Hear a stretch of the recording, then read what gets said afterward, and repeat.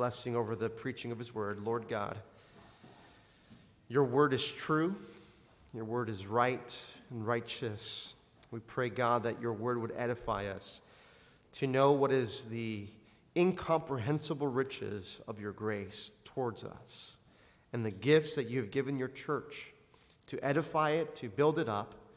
For, Lord God, you are indeed building something, and we are part of that edifice that you are indeed bringing together from every nation, tribe, language, and tongue, for the praise and glory of the one true and triune God, Father, Son, and Spirit. In Jesus' name we pray. Amen. Our main verses will be in verses 11 to 13 from the reading this morning and from Ephesians chapter 4. Notice what God says.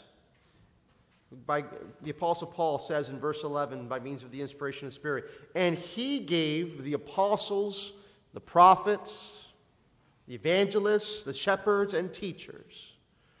Now, where does this idea come from of God providing for his church these individuals? Well, we have to understand that the context, as we've been going through the book of Ephesians, is that God is in the midst of building something. God is building for himself an edifice, a people of every tribe, nation, and tongue. God is building for himself the church. Now, how do we know this? Well, Jesus Christ, the God-man, the one who is fully man and fully God, who came into the earth in the fullness of time, born of the virgin, lived a life that you could not live, that the death that we deserve, was raised again on the third day. He said these words to the Apostle Peter in Matthew 18. He says, you are Peter, and on this rock I will build my what? Temple? No. Church. Say it again. He will build his church. And the gates of hell shall not prevail against it. And he is indeed building a temple as well, is he not? The church being not a building made with hands, nor out of wood, hay, or stubble, but instead that God is building his church, his people, from every language, tribe, and nation, you being living stones of that great edifice that God is making. That this is indeed God's grand plan for the ages, to bring all of humanity under the proper lordship of Jesus. It doesn't matter who you are, where you're from, doesn't matter what your ancestry is, what the color of your skin is, but indeed that God loves you, desires you, and is bringing you together under his family, under his fold, under the proper lordship of King Jesus. Amen? And in the midst of God doing this grand work, of bringing all people together, fulfilling the mystery of the gospel, the good news of Jesus' death, burial, and resurrection. That in this good news, God is accomplishing something great. He's building something. You see, God is a great builder. The Bible says in Hebrews 4 that every house has a builder, but he who built all things is God. Evidence of this is everywhere. You see a building, you assume there was an engineer and a builder and a team of people who put this edifice together. And the same is true when we see the cosmos, is it not? When we see the works of God's hands. We marvel like the psalmist did in Psalm chapter 8 when the psalmist would look up to heaven and says, what is man that you would be mindful of him? The Son of Man that you would even care for him. As he looked at the grandeur of the heavens, as he looked at the grandeur of the stars, he saw that God is the one who is indeed the sovereign and proper creator of all things. And although the universe is big, and although the universe can be scary, God made you in his image, and God loves you. He cares for you. He fashioned you. Which is why in this church, we take serious the issues of life. And we gathered together even this week, celebrating the fact that life will go on in this nation, that children will be saved as a result of this decision. That doesn't mean that there isn't more work to be done. Hearts need to be changed. Because we know what we saw from the Supreme Court this week isn't going to change anyone's heart. The President of the United States cannot change your heart. The Supreme Court can't change your heart. It's barely even doing a good job of changing people's minds, let alone change the heart. The only one who can change the heart is the Lord God.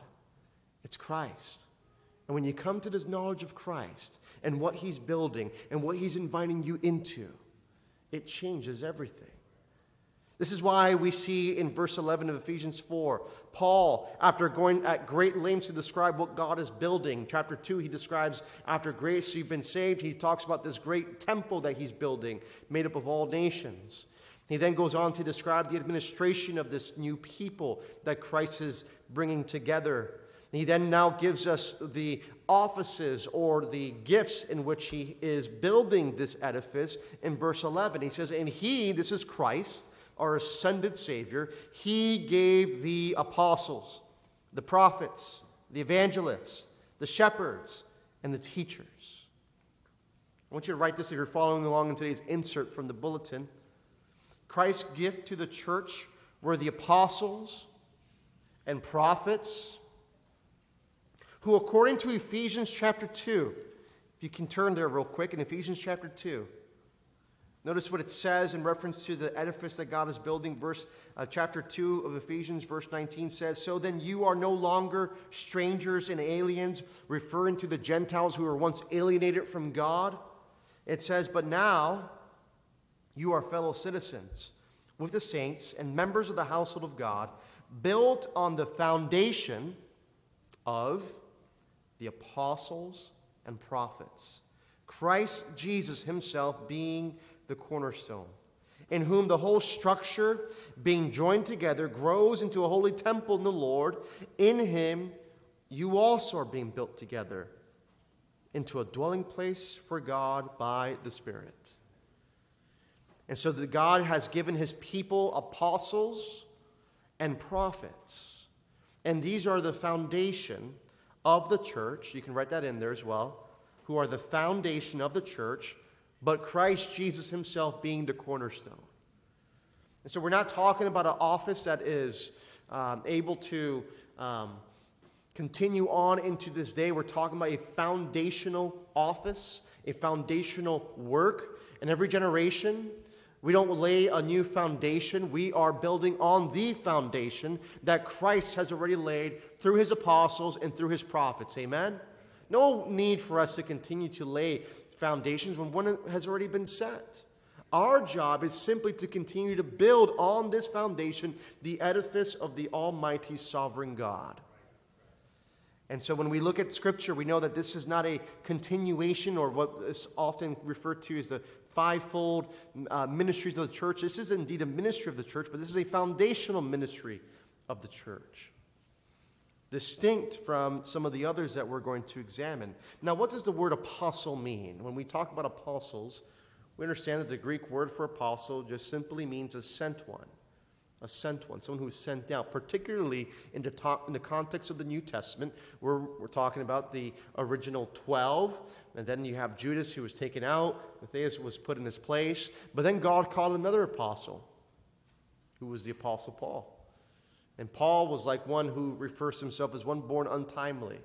And Paul was to be an apostle, a sent one to the nations, to reach the nations with the gospel of Jesus Christ. And then prophets, of course, are those who declare the word of God, those who declare a particular word from God, who have divine inspiration, who bring forth the oracles of Almighty God. God has indeed brought forth this gift to the church, and this is a foundational gift, giving us both the prophets of the Old Testament and even New Testament prophets to bring forward this good news of Jesus Christ. Now we see in Ephesians chapter 4, verse 11, some more titles that I think we need to identify. The next one is the evangelists and the shepherds. The evangelists and the shepherds. I want you, if you can, in the next bullet point, the evangelist, or an evangelist, is one who preaches or declares the word of God, or declares the good news. I want you to write that in there. An evangelist is the one who preaches, or you could say declares, the good news. And so anyone who preaches, anyone who declares the gospel, whose life and mission and focus is on declaring the gospel, the oracle of God, that person is an evangelist. Maybe you know one. Maybe you are one. An evangelist is one who declares the word of God, Before you today is your preacher, your pastor, who is evangelizing, who is declaring the good news of Christ unto you. We also do this work of evangelism when we go knocking on doors in our community. This is an evangelistic work.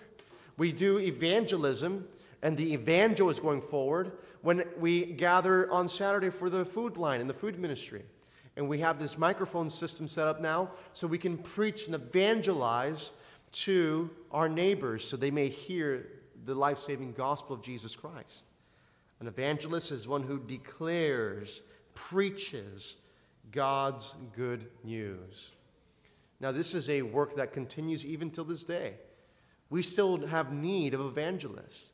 We still have need of people to come and declare the good news of Jesus Christ to all people, tribes, and nations. And so this continues. But we also see that there are those who are called shepherds. Scripture again says in Ephesians chapter 4, verse 11, and he gave the apostles, prophets, the evangelists, the shepherds, and teachers. Now, what are the shepherds, or who are the shepherds? The shepherds are pastors. That's what the word pastor means. Pastor is an English word which simply means to shepherd, or a shepherd. And so we are shepherds, or elders is another biblical term that the Apostle Paul uses in the New Testament to refer to pastors or shepherds. Elders, pastors, shepherds, these are one and the same. And these are individuals whom Christ has given to the church to watch over his flock, to protect it, to love it, to guide it, and to teach it the Word of God.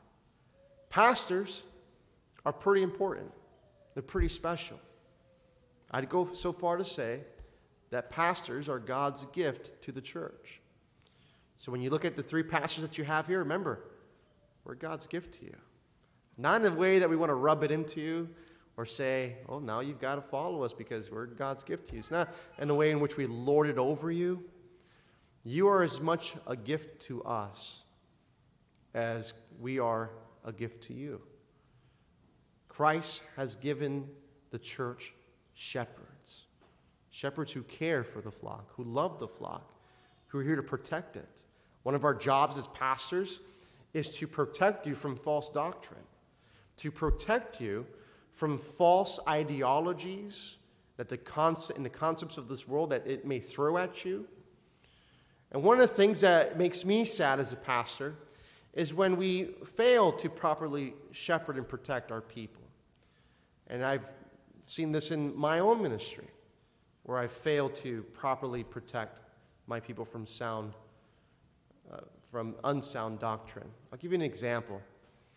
With the whole controversy of abortion that's going on in this nation, there are those who have been under my shepherding over the years who have deviated from the faith, who've deviated and agree and now hold to a more liberal theology, if we can even call it that, and who would say that these things are okay, that killing children is totally acceptable, that having a liberal view of God or of the Bible, that God is just kind of a space daddy who's up there and he loves you and you can do whatever you want and all things are permissible. Now, it's not because I taught them these things. I taught against these things. But it's always sad when a person whom a pastor invests time, effort, love, sound doctrine, and teaching turns away from the faith and to the doctrines of demons and devils, doctrines of this world that would try to usurp the authority in the word of Almighty God. Well, brothers and sisters, may it not be of any one of us that we would fall and deviate from the faith and from the truth. And the reality is as things in our culture become more polarized, as the lines become more drawn and more distinguishable, there will be those who profess to know Christ, who profess to be Christians, who will stand, unfortunately, on that great day and stand with the lies of this world and follow the principalities and powers of this present darkness instead of standing on the Word of God. Church, the part of being a pastor that is not fun and that is sometimes controversial, that is sometimes not easy to do, is to warn you when the wolves are coming. And brothers and sisters, let me tell you, the wolves are coming. Guard yourself and your most holy and precious faith. Be of one mind and one spirit, to say that we will stand on the foundation of the apostles, the prophets. We will stand on the foundation of Christ. We will stand on the side of the reformers. We will stand on the side of Augustine, of Whitefield, of Edwards. We will stand on the foundation of Spurgeon. We will stand on the foundation of God's word, and we'll declare both now, yesterday, today, and tomorrow that the gospel and the gospel alone is the power of God unto salvation. Amen? That's our call. That's what God is building. And that is Christ's gift to the church, is this message of the gospel to bring forth reconciliation to the whole world. And we will not deviate from that message. We will not deviate from the doctrines of grace. We will not deviate from our foundational beliefs and doctrines, regardless of what the world says, regardless of what the world brings at us and throws at us. We will continue to be steadfast, unshakable, unmovable in the work of the Lord, and so be pleasing to him on that great day when every Christian and every man, woman, and child would have to give an account to him. For the Bible says that all humans, all those who have breath of life in them, will stand before him to give an account. May it be said of us that we stood on the foundation of the gospel. So therefore, shepherds are pastors, elders who watch over the flock, who are also responsible for teaching. You can write this in there in the teaching this morning. Also responsible for teaching. We see that in Ephesians 4:11. These individuals, shepherds and teachers, both can be interchangeable, but only one in particular has the authority to both shepherd and to teach. That being pastors, elders. Now there are those who are able to also teach, who are not necessarily in a position of an elder or a shepherd. As shepherds, or more appropriately under shepherds, for Christ alone is our true grand shepherd. We have the ability to also call qualified individuals from amongst the church to bring forward good and sound teaching. We see this even in our Sunday school, where it's not just pastors or elders who take the lead in teaching, but others as well who are mature and have the gift of teaching.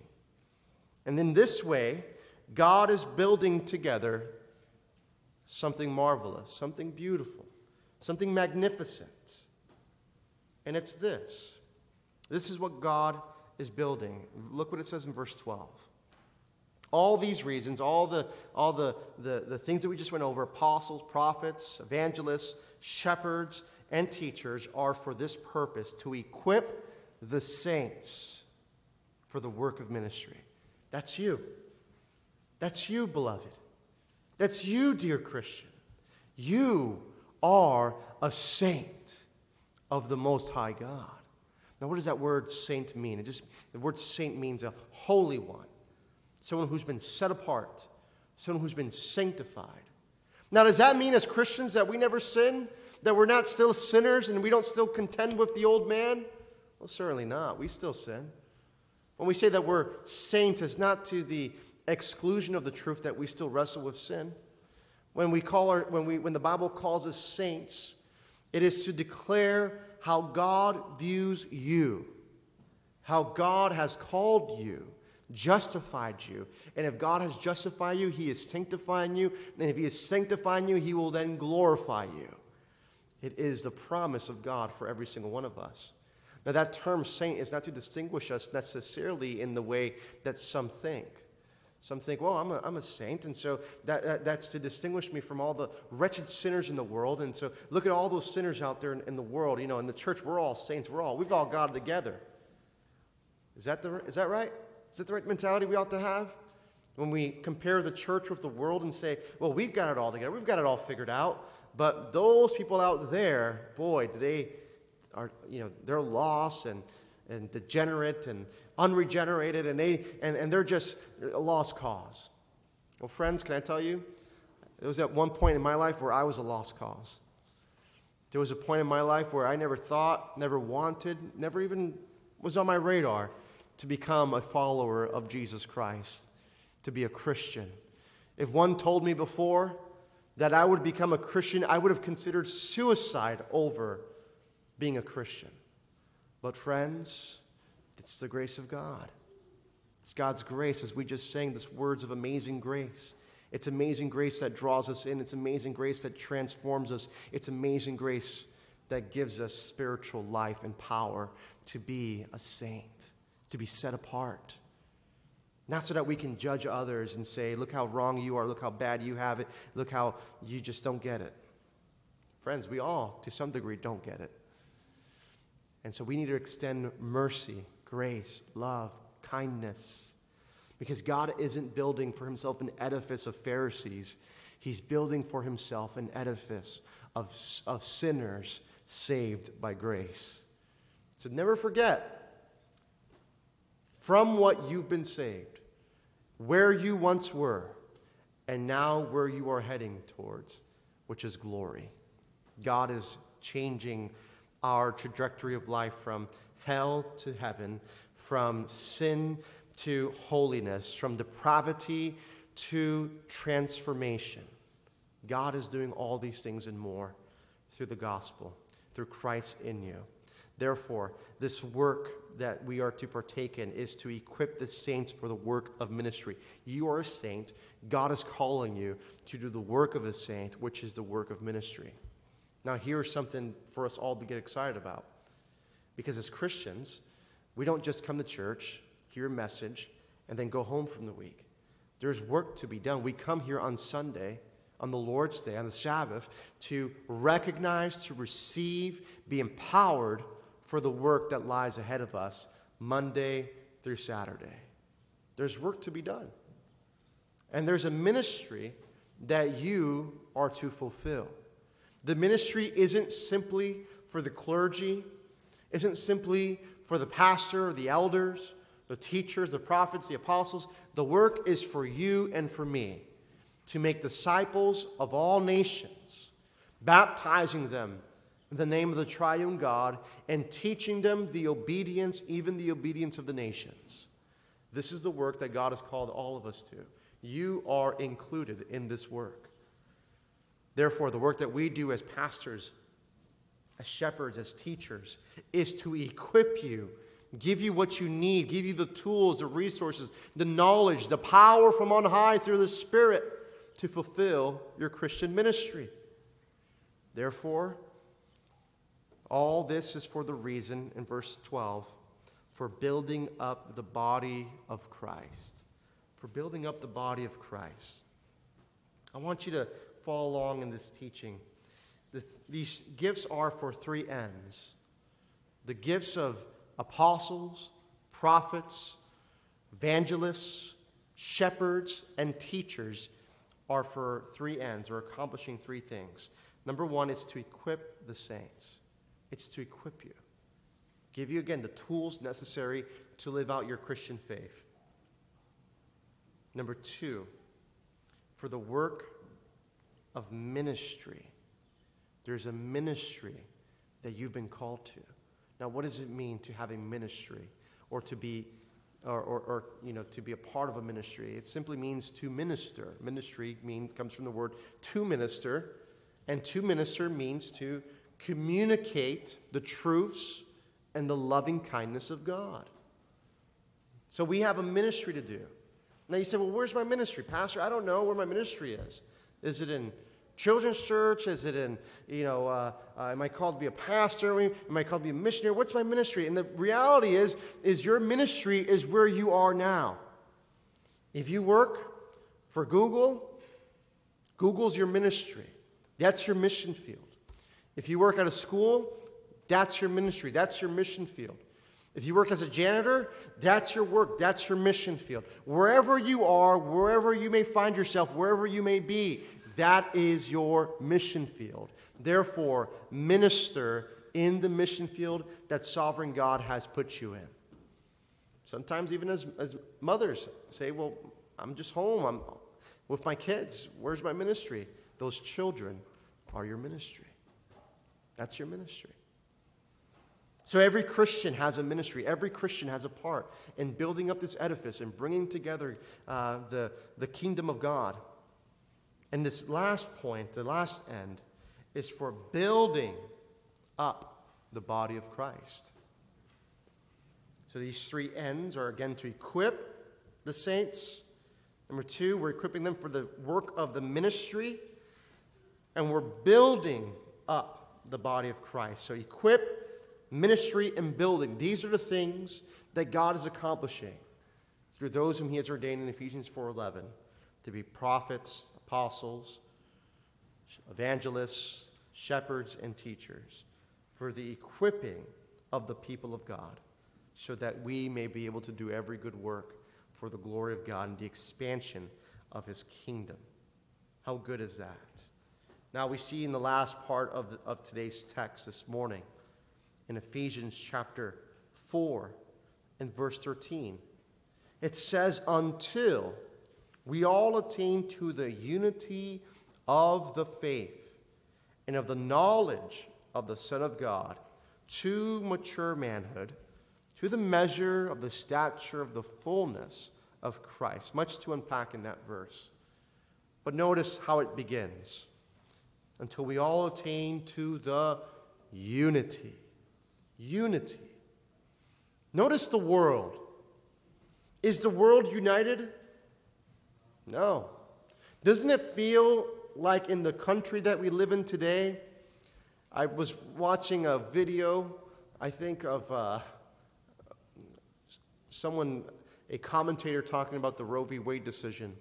And they said it's time for us to change the name of this country from the United States to the divided states. And I thought, you know what? It's kind of true, isn't it? We've never lived in modern times since the Civil War in more divided times, more polarized times. And it's not just this country. This is not an American phenomenon. This is something we are seeing in almost every developed nation on the earth. We're seeing it in the UK. We're seeing it in places in Europe. We're seeing it in the polarization in Asia. The battle lines are being drawn, folks. The world is divided. What is God calling his people to? Not to a politics of division, not to a spiritual life of division, but instead, Christ is calling his people to unity. To unity. Now, what does unity look like practically in the context of God's people? Does it mean that we all have to agree on every doctrinal issue out there? No. Does that mean, however, that we do agree on the things that are essential? So can we, for instance, walk shoulder to shoulder with a Latter-day Saint who would say that Jesus Christ is the spirit brother of Lucifer? It's not my Jesus. You see, true unity is shared when you have the same and shared Jesus. When you have the same Father of all, the same faith, the same Lord, the same baptism, the same faith. That is what brings us to a place of commonality and unity. But within the body of Christ, there is great diversity.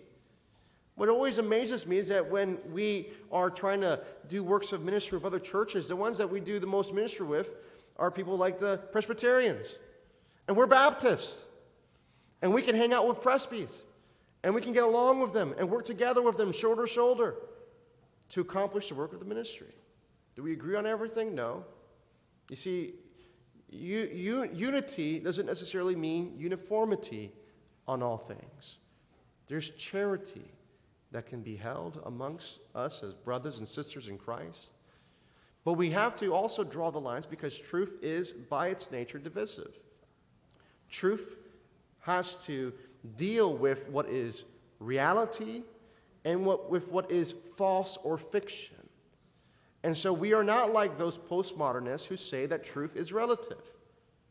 Because if you ask them, is truth relative? They'll say yes. And then the next follow-up question should be, are you absolutely sure?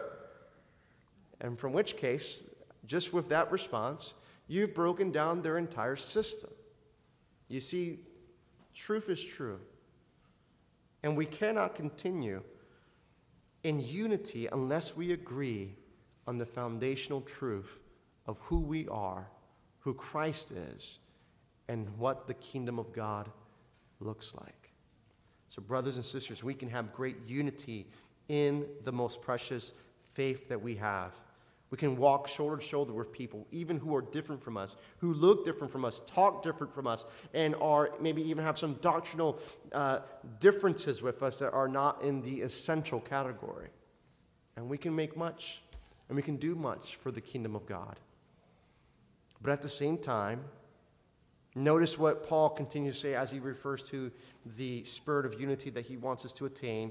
He says, until we attain to the unity of the faith. So that's foundational. The faith and of the knowledge of the Son of God. These are things that bring true unity. These are things which bring Christ much joy, is when people fellowship together under the banner of his truth. Notice the unity that we see even within our own congregation. Many people groups, nation, languages, skin tones represented in this small church.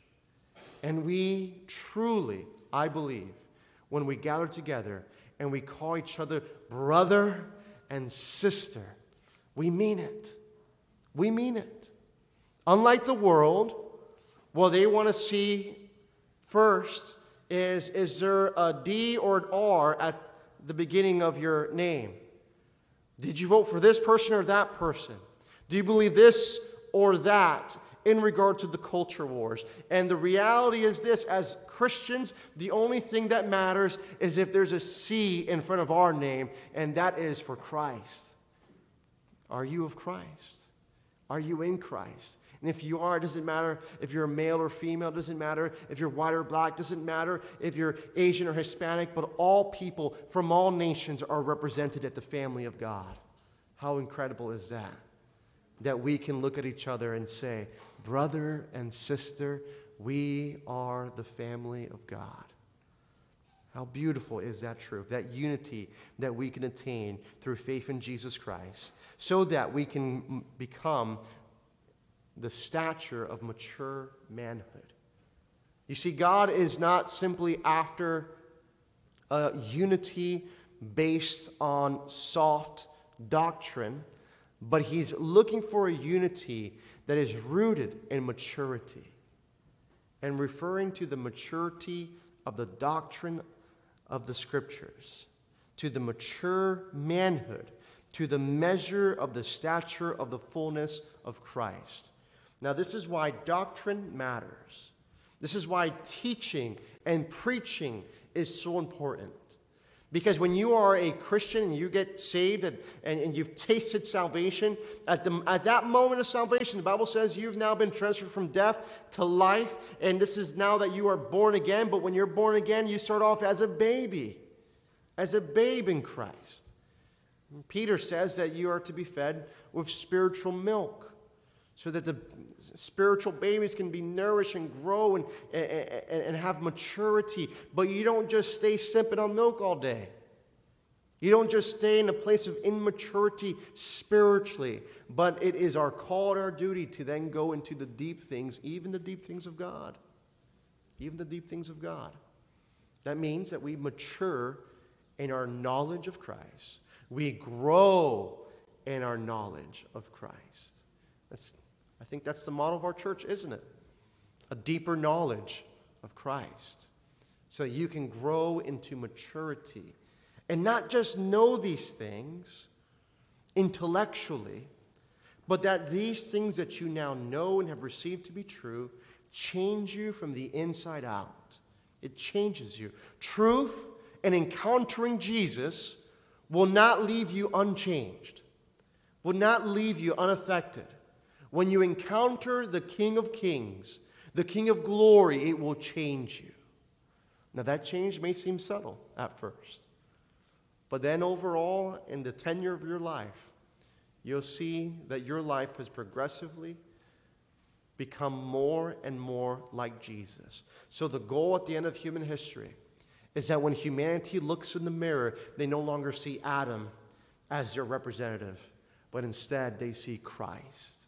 And that is the hope of glory, that we become like him, and that one day we shall see him. And when we see him, we shall be like him, changed and transformed, likened unto his glorified, resurrected body. We will share in his glory, which is why it says in the end of verse 13, where Paul says the following, to the measure of the stature of Christ, the fullness of Christ. That is what God is transforming us. That is what God is working in us. That is what God is working in you, beloved. He is changing you from the inside out to be more and more like Jesus Christ. That doesn't mean that there won't be setbacks. That doesn't mean that there won't be seasons of great discouragement in life. It doesn't mean that this will be a perfect, smooth road. This is more like a twisty and windy road that may have dead ends, that may have great times of difficulty. You may even get a flat tire on this road called sanctification. But I promise you this, not because of what I promised, but because of what he's promised, that you will come home to glory. That at the end of our existence as mere humans, and when we see him who is divine, we shall become like him. And he will change our natures. And he will give us, as he's given us a new heart, he will one day, on that final day, grant us not only a new heart, but a new nature and resurrected bodies. No longer under the fall of corruption, no longer under the effects of sin, but we shall be glorified, likened unto our Lord Jesus Christ. What a hope we have. Therefore, we should make it our aim, brothers and sisters, to maintain the unity of the faith, to walk in this most precious, holy calling. And if you didn't catch the last part of the teaching for the writing and the insert, Christ's gift to the church will result in the unity of faith to the mature stature of the fullness of Christ. God will accomplish this and more. And he's doing this work through the gifts that he's given the church, namely the apostles, the prophets, the evangelists, the shepherds, and the teachers. He is bringing forth unity and bringing forth maturity to the full stature of the fullness of Christ. This is God's call for you and to you, that you mature, that you grow in grace and favor and knowledge of the Lord Jesus Christ, and that you stay steadfast on this road that leads to life. Do not deviate from it, as the culture will continue to shift away from a biblical and moral basis. We will see much more depravity, much more enmity with the world. But know this, that if your desire is to have friendship with the world, if you want the world to love you, then you are not a Christian. Just this past weekend, we've garnered some media attention at our church, and someone left a review on our Google page, called us knuckle-dragging Neanderthals, wanting to lead us back to the Middle Ages. I thought that was a pretty ingenious way of throwing an insult at us. I mean, we are a 1689 church, after all. Knuckle-dragging Neanderthals. I think the response was, thank you for blessing us with your comment, and Matthew 5:11 was an appropriate text to give to them, which says, blessed are you when you are persecuted and when people speak all kinds of evils against you on my account. It's a blessing to be counted worthy, to be a knuckle-dragging Neanderthal for the kingdom of God. Amen? And if you want to become a knuckle-dragging Neanderthal, here's all that you got to do. The Bible says you must repent of your sins, trust in Jesus, call upon him for salvation. And the Bible says that God will give you a new heart. Remove that heart of stone, that heart that desires sin and the world and to be pleased and to be liked by the world. And he'll give you a new heart, a heart that desires Christ above the pleasures and approval of this world. For the Bible says this, that the world and its passions and its desires are fading away, they're passing away. But he who does the will of God abideth forever. You can abide forever if you trust in Jesus today. May that be your aim. May that be your cause. Join us as we preach, teach, and make known this glorious gospel of Jesus Christ. Let me pray. Sovereign, beautiful Savior, we thank you, Lord, that you are indeed building your church, and the gates of Hades shall not prevail against it. We thank you, Lord, for the privilege that is ours to be called by your name, to be called children of God, that regardless of what the world throws at us, we know that we have in ourselves a firm foundation, the foundation set by our Savior himself, who has given to the church apostles, prophets, shepherds, evangelists, and teachers for the edification, for the building up of the body of Christ, even the church of Jesus Christ. We thank you, Lord, for being so good and merciful to us, that we can be counted worthy of this kingdom.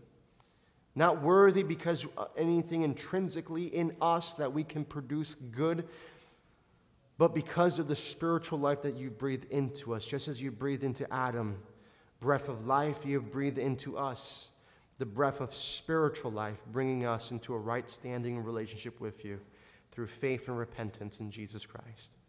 Lord God, may you grant us favor as we continue and endeavor to do this work of ministry, that we would be unshakable, unchanged, unfaded by the world and its attacks against us, and that we would meet the attacks of this world with grace, love, and truth. That though the world has seen the truth, they neither recognize it nor do they follow it.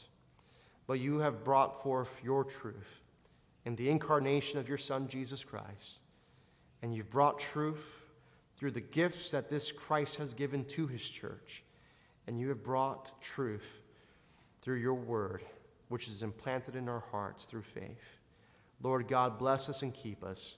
Bless our time together as we continue our fellowship, our worship, and as we enter into the solemn time of worship through the Lord's table.